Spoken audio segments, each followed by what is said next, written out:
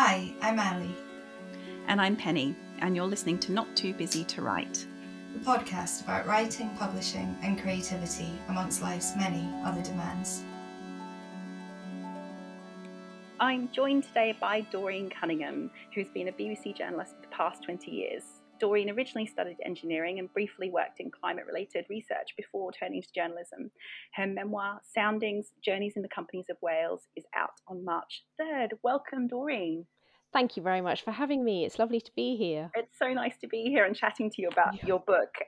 Full disclosure to all the listeners, Doreen and I are old friends, and I feel like I know this book quite well now because we've slightly been on this writing journey together, haven't we? Absolutely, yes. Yeah. Well, first of all, let's talk about your book. It tells the story of your journeys as a single mother with a very young child after a really traumatic time, leaving a relationship and having to fight for custody for your son. And you threw caution to the wind and follow the grey whale migration from Mexico to Alaska. And amongst that, we also hear about the journey that you had before becoming a parent when you spent 3 months living with an Inupiat family in northern Alaska, learning about how Indigenous communities have been predicting climate change. It is just a book of so many angles and facets, so hard to describe. It's a memoir, it's about motherhood, it's about climate change, it's about nature, it's about love, it's about so many things. I guess I wanted to start by asking, did you know right from the beginning that you were going to intertwine those two major journeys together into the one story? I guess so, because when I started writing, I was writing bits of both. In fact, I think I started with the Arctic because some of the major characters, or one of the major character, died, and I started to write more about them. And then I always knew that the structure was going to be the grey whale journey, because it's such an obvious structure for a book, right? I think until I had done that and looked back on it, I had never thought of really writing a book, but it was just such an obvious book to write in a way. But the main thing was the family in the Arctic who'd taken me in, and how much they'd taught me and what I had gained from that experience. That's sort of the heart of it. But then kind of, yeah, as you described, everything is the heart of it. It's like a real combination of different things. Yeah. So I guess I did, but I hadn't worked out how. Yeah. Well, I mean, I loved how the two journeys merged together. For me, it, like, as a reader, it made perfect sense that you would tell the story that way. Because as you say, the journey that you took with your young son, and he was around 2 at the time, right? When you did this. He was 2, yes. He was 2. And it is so beautifully described. And there was so much that I resonated with what I was reading about your experience. Not because I ever did anything like that as a parent of a young child, but because so much of what you were feeling and what went into the way you described how you were feeling as a new mother resonated so much with me. This idea of, I think you describe at one point, just before that you got pregnant with your son, you had been confronting Al Gore in like a parking lot trying to get information from him, and nobody else, in an interview that nobody else could get. And you were interviewing people in conflict zones, and you were this very gung-ho, really fierce journalist. And suddenly, as a mother, you had so much taken away, and you had to kind of rebuild yourself and reinvent yourself. And that's something I resonated so much with in the book. And this idea that you felt so judged for doing something which seemed to perhaps outsiders like a crazy thing to do, taking a very young child on this massive journey. Yes, well, I did feel a bit judged, but I hadn't at the time. I did not realise how crazy it was, because of my background in journalism and because I love to move around. I fall in love with everywhere I go. I find it very difficult to be stuck in the same place. I don't like being within 4 walls. I love meeting new people and talking to them. I just love being on the road. And so it was where I felt comfortable. It was always where I felt most at home. You know, I was a bit of a wanderer as a child as well, which comes into the book. And I love to be outside. And so it was the most natural place for me to be. But then I did get comments about the kind of people would just say, well, he's not going to remember it anyway. He's only 2. Wait till he's older. But then the other people would say, oh, I'm a bit concerned. But there was nothing that was going to stop me, because really what drove the journey was an overpowering urge to get back to the Arctic and to that feeling that I had had there. So it was in a way unconscious, and I did not realize how unusual it was until much later, when I thought, oh my God, I did that.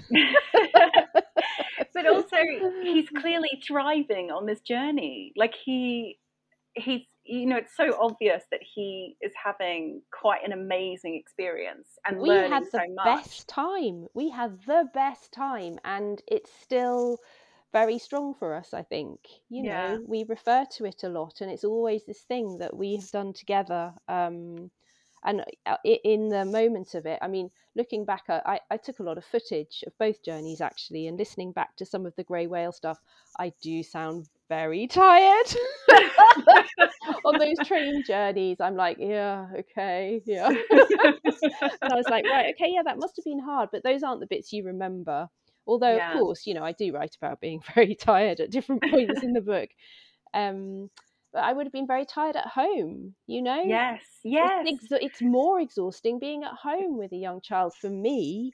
And part of the journey is making peace with the kind of mother I'm going to be as well. Yeah. There was a part where you talked about kind of wishing in a way that you felt satisfied with being at home and going to the local park, and that you sort of wished in a way that you were that kind of mother, because it felt like life would be a bit easier for you maybe if you were satisfied in that way. And that really resonated with me as well, this idea that sometimes I kind of just wish I didn't want anything different to what is mainstream, because life maybe would be a bit easier if we weren't maybe yearning for quite so much. Yeah, I think it's a challenge, isn't it? And well, yes, that's sort of, then there's an epiphany sort of slightly after that point in the book. But I do have to watch my longing. It's always there. And it's not always appropriate. But in that case, I do think it was a great thing to do with my son. Yeah. Oh, it was just it's just such an incredible thing to read about. I think particularly, single parents who have very, very strong, intimate relationships with their children, which I think has been my experience of all the single parents that I know that have been the sole parents. Just this idea of relying so wholly on each other, and it's such a beautiful relationship to read about.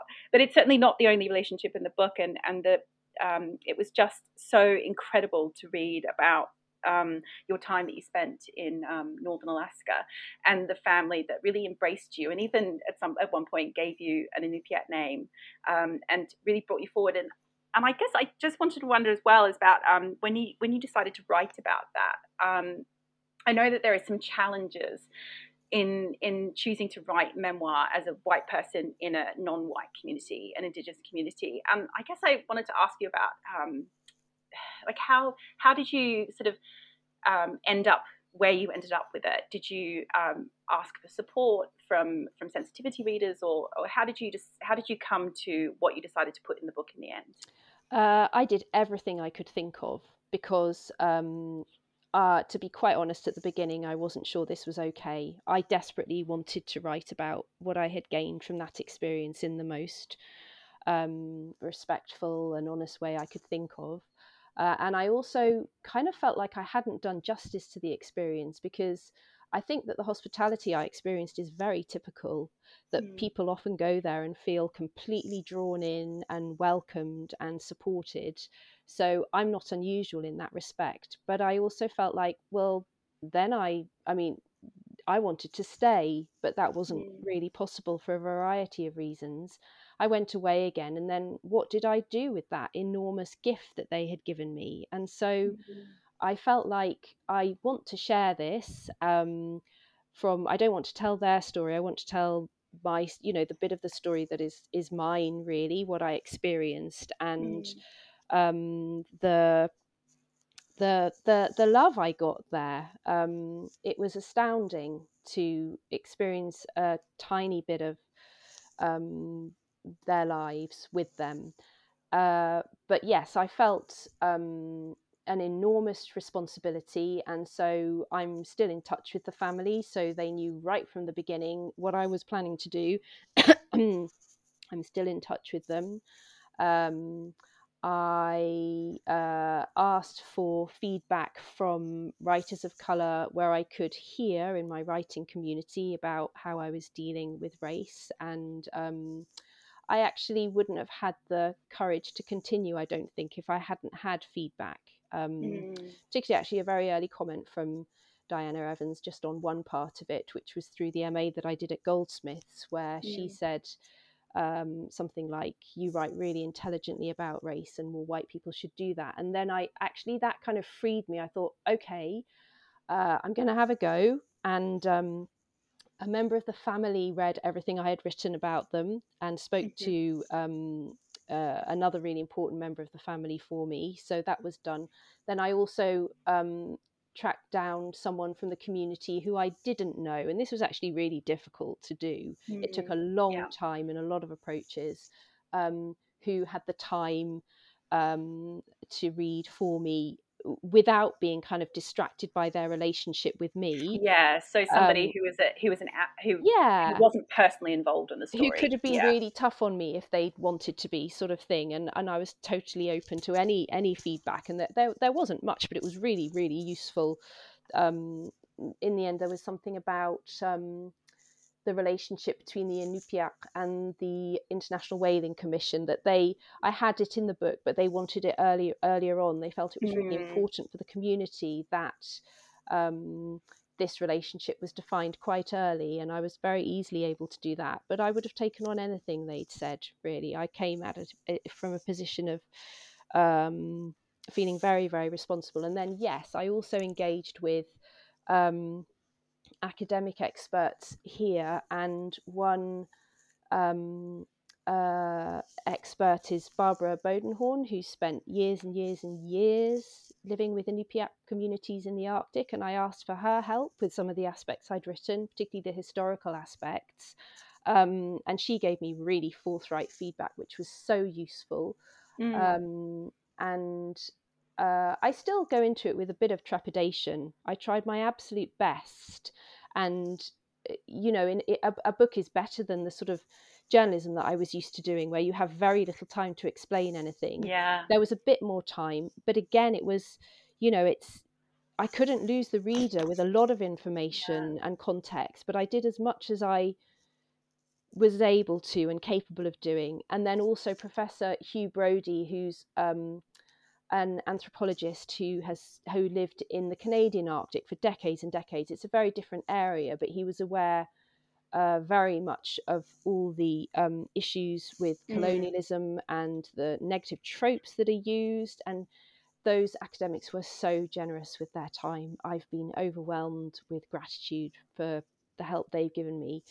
So I did everything I could think of, absolutely everything I could think of. I think the balance is so beautifully done, as well as a non-scientist reading it and a non-historian. I mean, it's just so, the information about the history of the area, the colonialism, the history of whaling itself.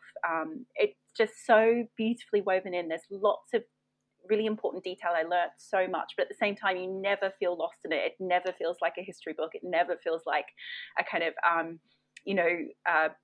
sort of history of Alaska or anything like that. But it's so beautifully drawn together, including and so much that I never knew about Wales and about that region. Some of it completely unsurprising to read very much like a history of colonialism in Australia. It sort of reads almost identically to what happened in Australia, some of that, which was really sad to read, but unsurprising. But it's so horrifying. Sort of, it's really horrifying what happened there. But it's so beautifully woven in. You can really, I think when it comes together with your story of your experience with that community and how they drew you in and held you, and how much warmth and love there is within that community. It's just so incredible to read about their history when you're getting to know some of the community members at the same time, and it just gives a really sort of, I guess, really complete kind of context for your experience there, because it's not your experience that you had with them is not sort of separated out and taken separately. It's sort of given this greater context of what's happened to that community and what might happen in the future going forward as climate change increases in the coming years. So it's just beautifully done. All of it Thank woven you. together. I mean, it was a big challenge because obviously, you can write about your own life more easily. You can access your own memories, but that was, it was a real challenge trying to weave in what I felt absolutely had to be there. Into that. But of course, because when I went there, to be honest, I was very ignorant of the history as well, so it was a learning journey for me. So I try to do that. I try and and I was given the most beautiful book to read while I was there of Inupiaq stories, which gave a very personal context to the time and the difficulties that had been faced. And so I kind of read that alongside the reader for a bit and try and do it that way. Yeah. Oh, it's woven together in such a gorgeous, pleasing way, and there's nothing. I guess what I love so much about it is that there's nothing kind of I guess overly romanticized about it either. You have this incredible experience before you become a mother, but when you become a mother, there's just nothing romanticized about your experience as a mother, which I really, really loved. So it's kind of nature writing, I think, at its best, where you bring the reality and the awe of nature together in a really lovely way. But so let's talk about the writing itself, because as you mentioned just a bit earlier, you did a master's at Goldsmiths, and the manuscript was developed partly over that master's, wasn't it? Yeah, so I started off by doing a course at the Literary Kitchen, which is very useful because you can do it online. It's run by a woman called Andrea Mason, and you have to produce a certain number of words by a certain number of time. And that just helped me get some words out. And so I went to the MA with a lot of words and a lot of sections that have stayed broadly the same, actually, and an attempt at a structure. And then throughout the MA, I kind of worked more on the structure and on dialogue and on the craft, which I had absolutely none of, having only written news stories before. And it was a very much done. It was sort of community I was supported. I had a community around me. I couldn't have done it on my own, and I can't work unless I have a deadline. I just can't make myself do things. I have no self-discipline whatsoever. Well, I think that's how I did it. Every journalist says that. Every journalist who goes on to write a book, I think, that I've ever spoken to has said exactly the same, because you're so used to having these very strict deadlines all the time and somebody on your back, and so it's probably very difficult to function without having that. Well, I don't see how anyone can do it, because I find it very hard to give myself permission to write. I had no idea that I could write anything worthwhile ever, and I still feel the same way when I face my laptop or even just trying to do a blog post about the book for someone. I'm like, I can't do that. And then when I ask for someone for help, they're like, you've just written a book. Yes, you can, but if I don't have a deadline, I wouldn't feel capable. Somehow the deadline enables me. It's a confidence thing, unfortunately. I wish I didn't have it, but I do.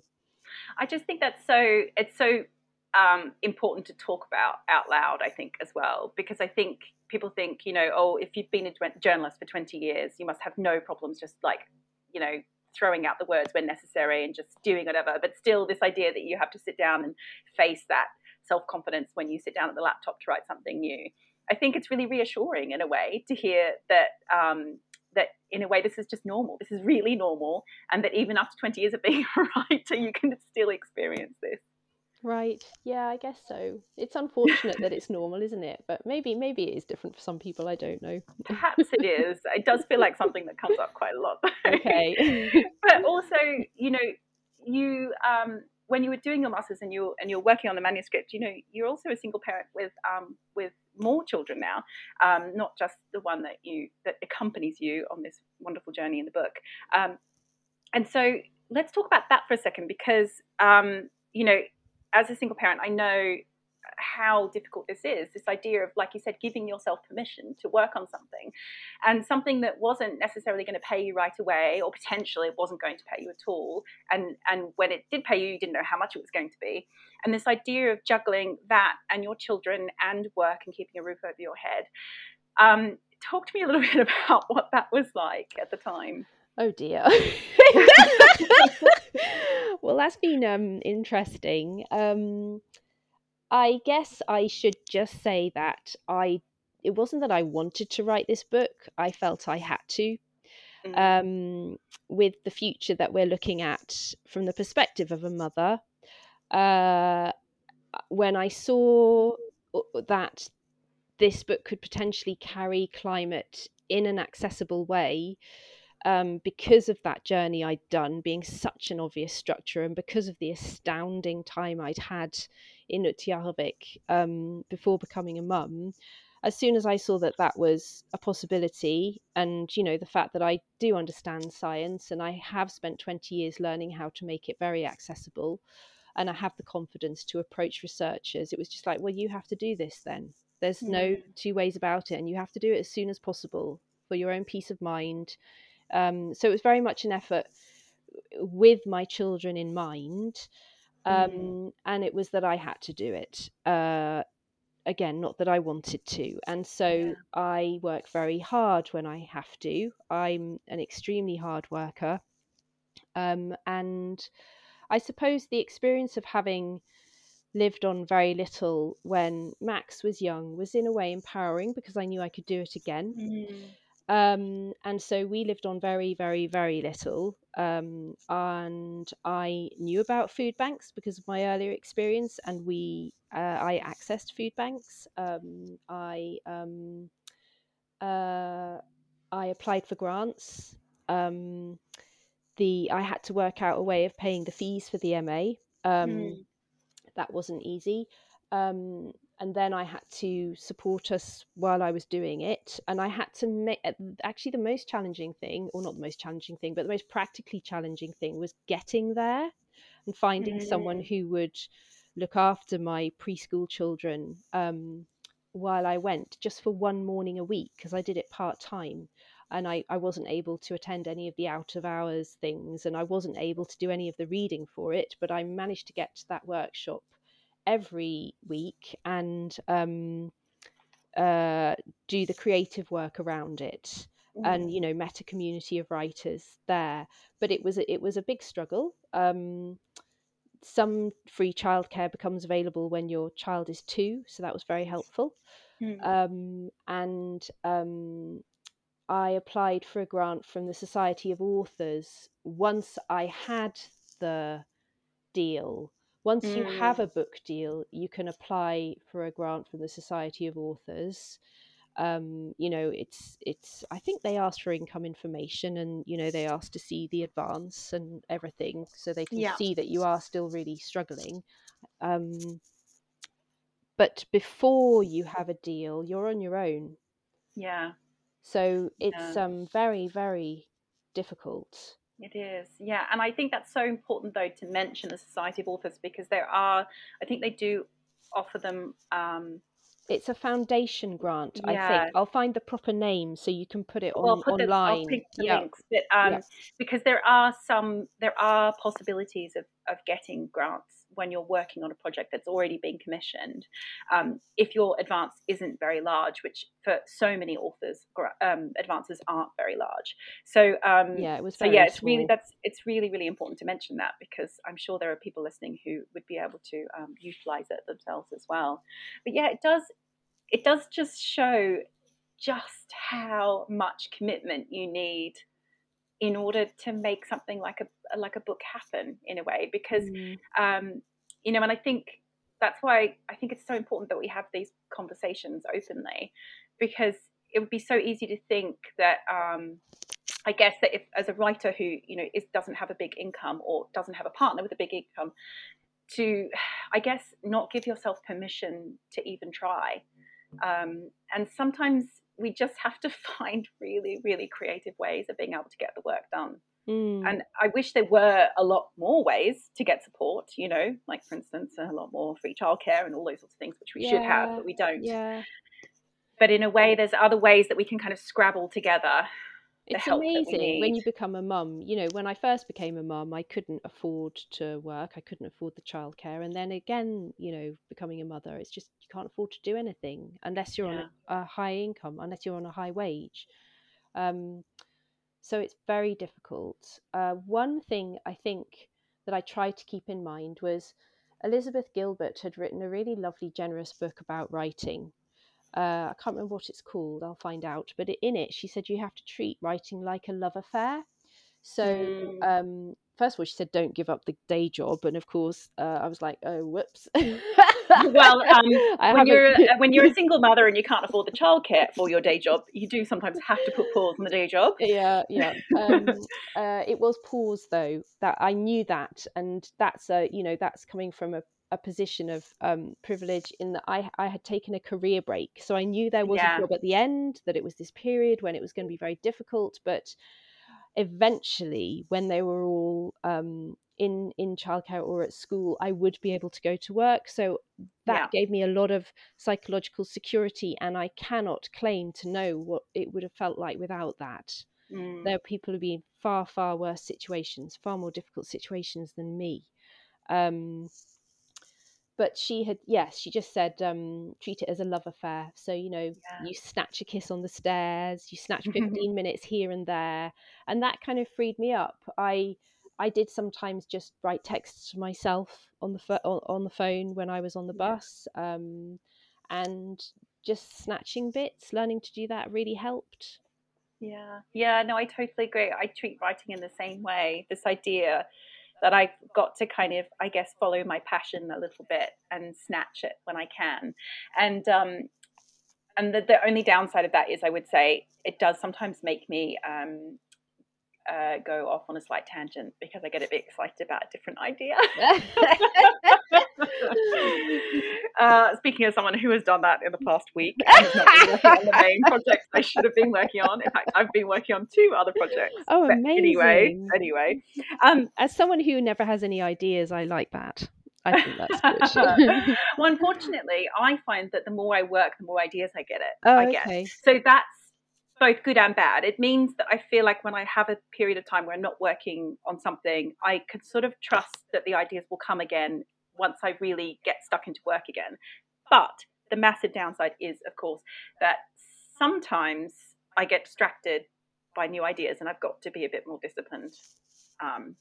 Yes, I've got to be a bit more disciplined about sticking to the work I'm supposed to be working on. But I think you also need to note those ideas before they go, don't they? And I remember that's true. On that kind of snatching things and texting myself on the bus period, that if I didn't, I'd forget it. And that was really important all the way through the process, actually, because I get so distracted. I mean, I have a short attention span anyway, but with so much to juggle, if I didn't remember that actually on that bit I wanted to expand there, or I thought of a better way of putting that sentence, or I really wanted to use this phrase, I had to text it to myself, because otherwise it would go and it wouldn't come back. And I remember actually quite often in the night I'd wake up and go, yes, that, yes, and then I'd try and think of a way of reminding myself and just say, okay, so there's those 3 things. One is to do with the whales in the lagoons, one is to do with this, one is to do with that. And then of course when I woke up in the morning I hadn't managed to. So eventually I did get into the habit of writing to myself in the night as well, because otherwise I just couldn't. And now that we have kind of smartphones, voice noting yourself is actually also quite a good quick way of doing it. Just quickly speaking into the microphone. I've never done that, and then but putting that it does down. sound like a good way, yeah. And then probably listening back and realizing it's not helpful. Exactly, that is a pile of rubbish. Oh, well, it's been so lovely to talk to you about this book. It's just so stunning. I just loved particularly because I knew some sections of it already, but particularly reading about your time in northern Alaska was so incredible. The just the kind of, I guess, immensity of what you did there, of going out on the ice for weeks and spending time in a whale hunting community and being really embraced by them and trusted by them, and so held and looked after by them. It was just so magnificent to read, and I would just highly recommend this book to everybody, absolutely everybody. It's beautiful, and Thank you, Penny. it's really also a kind. real call to arms about the climate. It's just a book about so many things. I don't know how you managed it, but you did. It's absolutely stunning. Thank you so much. Tell me, what have you been reading at the moment? Right. Where is it? Here it is. I have been reading a book called We Need New Names. It's by No Violet Bulawayo, who is a writer who grew up in Bulawayo, Zimbabwe, and when she was 18 she moved to the US, and I haven't got all the way through it yet, but oh my god, it's so stunning from what I've read so far. So it's a story of a girl called Darling, who has been, I'm reading from the back here, uprooted from her family home by paramilitary police and is living in a shanty called Paradise. Despite the turmoil, she revels in mischief and adventures, like stealing guavas and singing, and then she goes to America. I haven't got to that bit yet, and actually I've only just got to a bit where she recalls the uprooting of her family home. But the way it's done is so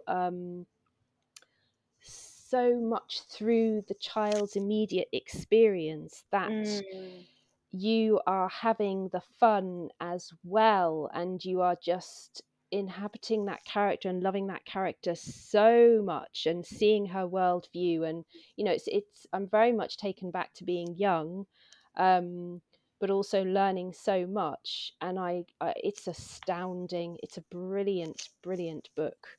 Yeah, I'm enjoying it a lot. Incredible. That sounds amazing. I'll put that in the show notes. So I've just read something that actually I really would like to hear what you think, Doreen. I want you to read this book. It's called Devotion by Hannah Kent, and Hannah Kent is an Australian author. Some of the listeners might have read Burial Rites, which is one of her books that did very, very well. It's such an incredible story about a community from Prussia in the I want to say it's 1830s, maybe. I could have that completely wrong. I might have the decade wrong. Where they are old Lutherans and they're being persecuted, and their religion is outlawed in Prussia, and they eventually receive permission to migrate to South Australia. And so it's about this one young woman in particular and her experiences with her family migrating to Australia. But it's so much more than that. It's a queer love story, and it's about religion and spiritualism and so many different things. And the ocean itself plays a huge role in the book. And it sounds also incredible. It's so incredible. It's so incredible. It's just come out, and I listened to an audio actually, and the audio is just incredible. I think particularly because sometimes I really love listening to a book on audio where there's a lot of different languages and different names involved, and so because all the names are German and there's quite a few German words peppered in, and then when you get to Australia there's some Indigenous language in there as well, so it's really incredible listen as well. But it's just stunning. It was absolutely stunning, and made me feel incredibly grateful to for every single modern comfort that I have as well. Right. Just I was finding myself when I was listening to it going to the tap and being like, oh, clean water. Oh, brilliant. I'm going to listen to it too. I like the sound of that experience of hearing all those words. Yeah, it's absolutely stunning. It's very hard to describe. It's not, I would call necessarily a traditional kind of, historical novel journey to Australia type thing. It's just, incredibly deeply beautiful love story as well. And yeah, absolutely stunning. Highly recommend it. Wonderful. I had to practice all my Inupiaq pronunciations before doing the audio read, so I'd love to hear. Yeah, I'd love to listen to that one. Yes, that must have taken so much practice. Well, I'd learnt some of them while I was there. So then the difficulty was finding out the correct spelling. So a translator obviously helped me. I got in touch with an Inupiaq translator. But yeah, the words are so lovely. So I did my best to get them right. Yeah, and in fact, actually, I was thinking when I was reading it that I might also get the audio so that I can hear what some of the words sound like. Because as a reader reading the language that I've actually never really heard, I think it would be a really lovely experience to listen to it as well. Well, Algevik is the bowhead whale. Oh, and is it? Algevik Luach is the grey whail. And so, how do you pronounce the city name again that you were in? Well, yeah, that one takes some practice. That's Utqiagvik. So the k is the one at the back of your throat. Utqiagvik. Oh, well, then anyone who likes listening to audiobooks, I would highly recommend you have it on audio too. I think I might download it so I can listen to it.